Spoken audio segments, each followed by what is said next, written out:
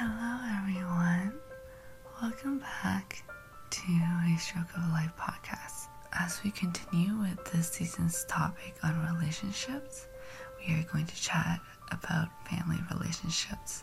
Just to put a disclaimer, every family background is different and our environment we grew up in is different. This is just my opinion and in regards to my own family background, and maybe some of you will share similar family situations like I have.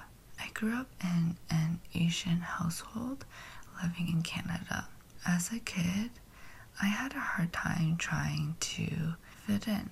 I felt like I was not Western enough, but I also wasn't Asian enough. I felt like I couldn't fit into any of the cultures, and I wanted to fit into something. And once again, this was also another thing that made me feel like I was an outlier, and I did not like that. I would say my parents are pretty open-minded. They kept with the Asian traditions, but have some Western influences. Even with my parents being pretty open-minded, I was extra hard on myself with the mentality of strict Asian parents. I wanted to have the perfect grades, be good at everything, and also look skinny, have straight, long hair, be pretty, and have nice pale skin. And that was just me assuming my parents thought the same way. Turns out they are not like that. I just created this negative image, and turns out I was the strict Asian parent to myself. As I revisit my past and look at how I grew up, I can definitely tell this is why I am a perfectionist, and how I self-criticize myself a lot because of my mentality and all the shit I put myself to. After my stroke, again, it was worse in the beginning until I wanted a brand new start. With that, I also wanted to work on my relationship with my family, the way I was growing up, and my family dynamic. I never shared anything with them. Like I mentioned in the previous episode, I shielded myself and no one could enter. I remember a conversation I had with my mom after my stroke. She was letting me know that I never share anything with her, even the pains I go through and the struggles I go through. When my stroke happened, it was a shock to everyone, especially my family. And I told her the reason why I don't share anything, especially my pains, is because I don't want people to worry about me, and I don't want to burden them with taking care of me. And that's true. One of the reasons I guarded myself is because I don't want my family to worry about me. I don't want to burden them since they are busy with their own lives, and I am old enough to take care of myself. And I believe that I am old enough to be able to handle everything myself. The other reason was because I was afraid to share my opinions and feelings with anyone. It just becomes difficult because of the fear to open up.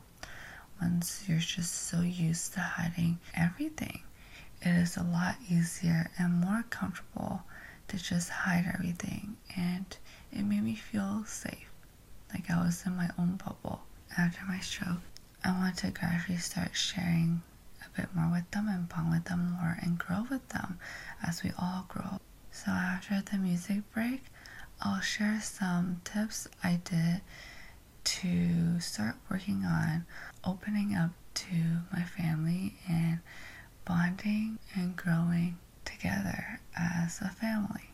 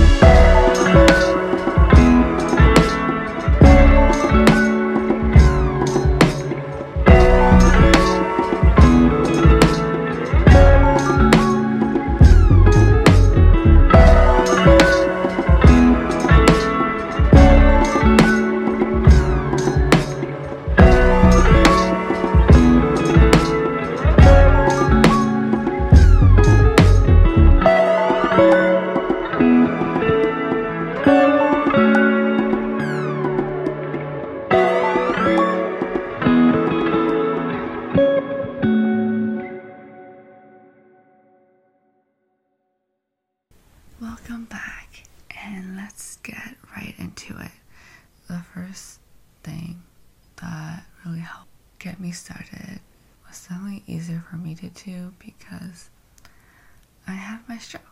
One of the benefits of having my stroke was it forced me to change. I had no choice. I had to depend on my family.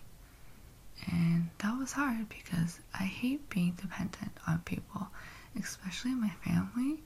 Obviously, not everyone's going to go through this kind of ultimatum, but in other ways, if I didn't have my stroke and I wanted to start bonding with my family or doing something that was difficult to me, I would give myself an ultimatum to have no choice.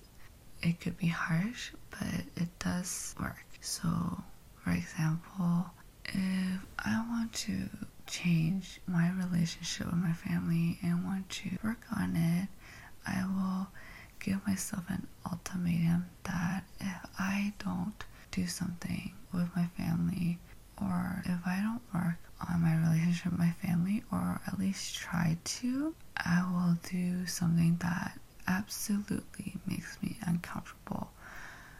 For instance, for me, I am scared of spiders.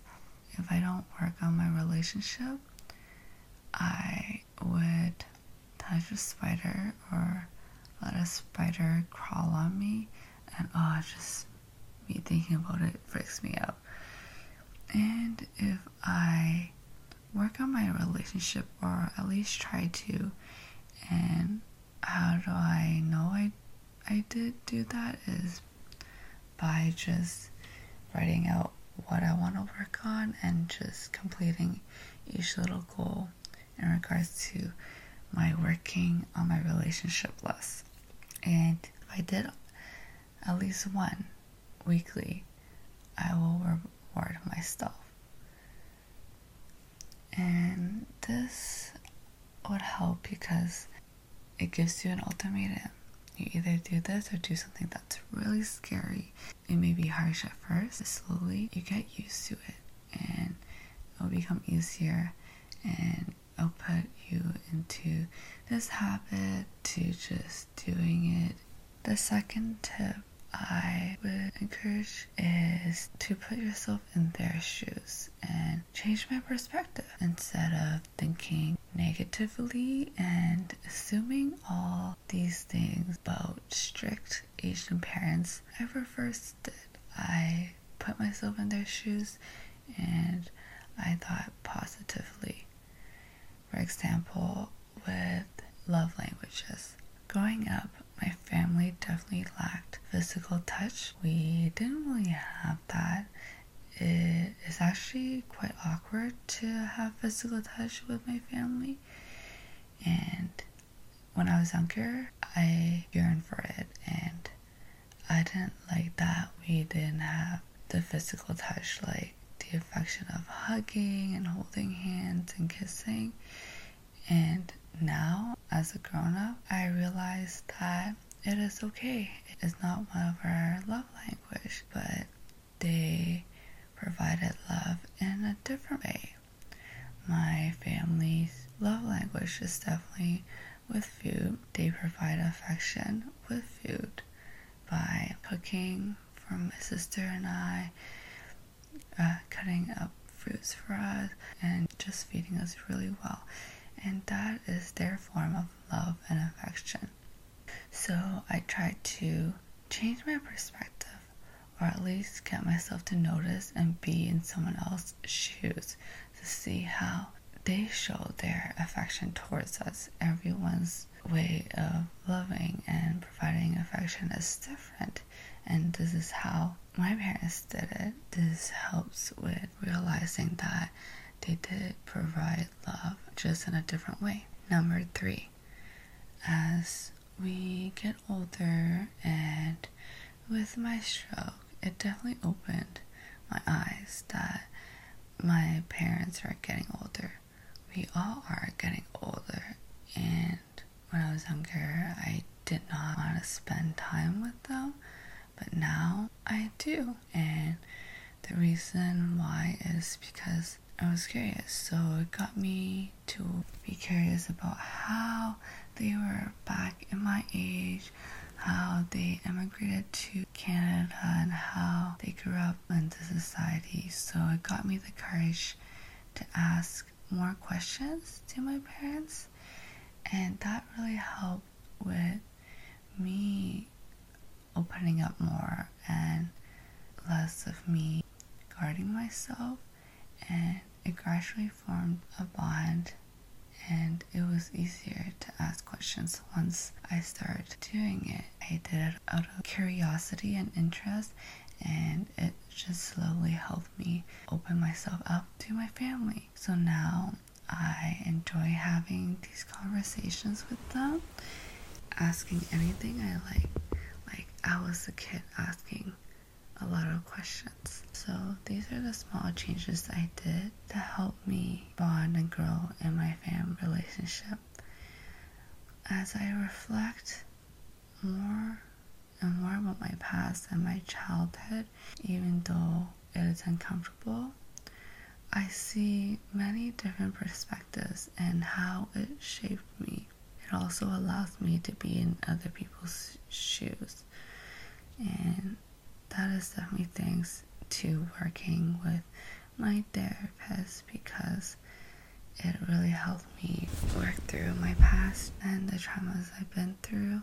And if you haven't tried therapy, I would definitely encourage you to try it out at least once in your life.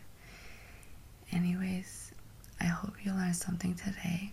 Thank you for listening, and cheers to growing. Make sure to visit my website if you haven't already, where we break down this episode. If you have any questions, feel free to email me or post them on my website. Thank you for listening to A Stroke of Life.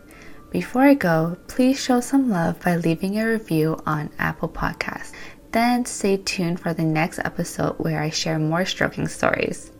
Lastly, and most importantly, stroke that follow button and remember to think fast and save lives. Thank you.